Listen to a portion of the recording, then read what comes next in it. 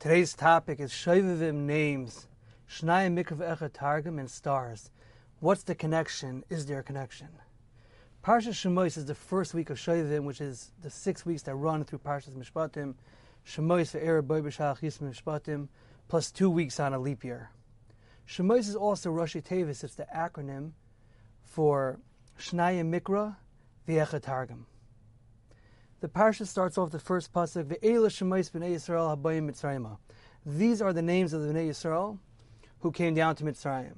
Rashi explains that even though we already know the names of the Shvatim from the last parsha that came down to Mitzrayim, still the pasuk reiterated the names in order to show us the love that HaKadosh Baruch Hu has for Klal Yisrael. And Rashi says because the Bnei Yisrael compared to the stars, which HaKadosh Baruch Hu also names when He calls them out, when He brings them out one by one at night. What's the connection between Shovavim and Shnai Mikra V'Echad Targum? Why is Shemos this parsha that stands for Shnai Mikra V'Echad Targum? I once heard of Pshat, I don't remember who I heard it from, but I once heard that very often what happens is, after Simchas Torah, when we start Parshas Bereshis, a lot of people they say that, this is the year they're going to start being Marva Sedra, they're going to do Shnai Mikra V'Echad Targum. And what happens? Maybe they do it 1 week, 2 weeks, 3 weeks, but it peters out.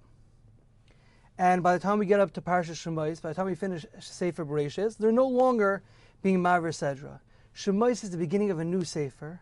It's a time that we could start again. It's a time of renewal. Now is a time that even if you missed out some parshas from Sefer Bereshit, it's a new Sefer Shemos. Now you could start being Marva Sedra again.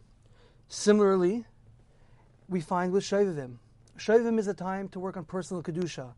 A few months ago we were holding Elul Tishrei, we were holding by Rosh Hashanah, Yom Kippur, the Yom Nurayim, and people feel so much chizik, people feel so stark, so strong, and they feel that they can make real changes, lasting changes in their life.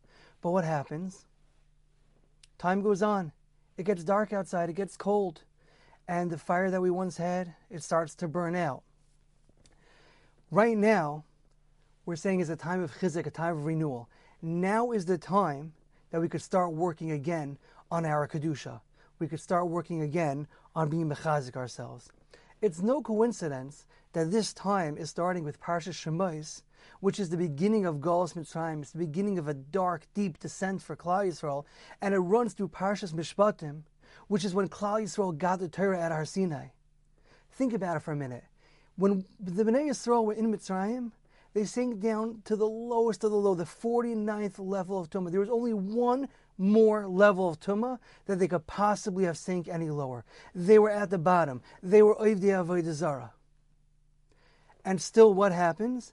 7 weeks later, they get out of Mitzrayim. 7 weeks later is Matan Torah. They're at Har Sinai. They're getting the Torah. How is this possible? How could you go from the 49th level of Tumah all the way to the pinnacle, to the highest heights, go all the way to Matan Torah in just 7 weeks? How is that possible? The Nesiv Shalom says, this is the koach, this is the strength in Sur Meirah, in staying away from something bad.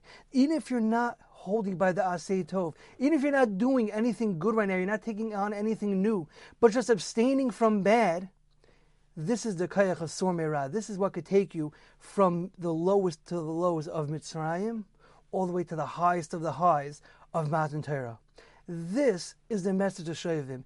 Even if right now you're holding in a low place, even if right now you're holding in a place that you're not proud of, a place where you don't want to be, now is a time of renewal. Now is a time to mechazik yourselves in the Sur Meirah, in staying away from something bad and abstaining from something that you don't want to be involved in. With staying away from the Sur Meirah, you'll be uplifted from the Sheol Tachtias, from the lowest depths, and bring yourselves to the highest levels of Kedusha. This is why HaKadosh Baruch Hu now reiterated the names of the Bnei Yisrael coming down to Mitzrayim, to show His love. Galus Mitzrayim is about to start. There's going to be dark, difficult days ahead. Klal Yisrael is going to sink into the lowest levels. How do the Bnei Yisrael get through that? How do they overcome this? How do they overcome the dark Galus, the sinking down to the lowest levels of Tumah, forgetting who they are, forgetting what they once were? What prevents that from happening? How can you get through that? The answer is that what helps us get through the darkness of night is knowing that Hashem loves us. Even if we don't understand why certain things are happening, but we know, and we have to know, that Hashem loves us. The Gemara Megillah Daf Chav Testament Aleph says, "B'yiru'u kama chavivin b'nei Yisrael fnei HaKadosh Baruch Hu, sheb'chol makom shagalu shchina iman." Come and see how beloved Klal Yisrael is to HaKadosh Baruch Hu, that wherever the Bnei Yisrael go into Galus, the Shechina goes into Galus with them. Where is Hashem when we are in Galus? He's right there with us. Why? Because He loves us. The Jewish nation is compared to the stars. Why are we compared to the stars? Stars have a unique quality. Stars can only be seen when it's dark outside. Stars only shine in the night. We may be in the darkness of Galus, but if we remember Hashem's love for us, we can be mechazik in the Sor Meirah. We have a reason why we want to stay away from stuff. We have a reason why we want to be Sor Meirah, why we want to stay away from bad, and why we want to grow in Inyan Kedusha. We can shine like the stars that we are. When the Bnei Yisrael were in Mitzrayim, what stopped them from hitting the lowest level, from descending down to the 50th level of Tumah? What prevented them from hitting the bottom? So the Medrash says there were three things that the Bnei Yisrael abstained from the whole time they were in the Galus of Mitzrayim. They didn't change their names, they didn't change their clothing, and they didn't change their language. What's so special about these three things?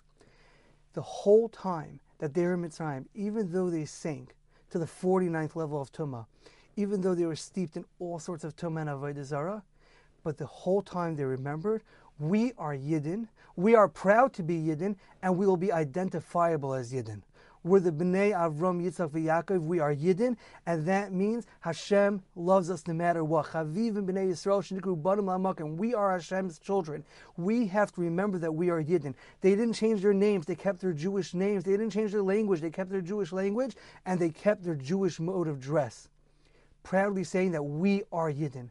This is something that we have to remember. No matter how low we've fallen, no matter what we've done, where we've been, or why we've done it, every guy, every girl, we are Yidden. Yisrael afa pisha chata Yisrael hu. A Yid is a Yid, and Hashem loves us because we are Yidden no matter where we've been, no matter what we've done. Let's try to live a little higher and realize that right now is the time to be mechazik ourselves and to recommit. Let's remember that we are Yidden, we are stars, and let's try to see Hashem through the darkness.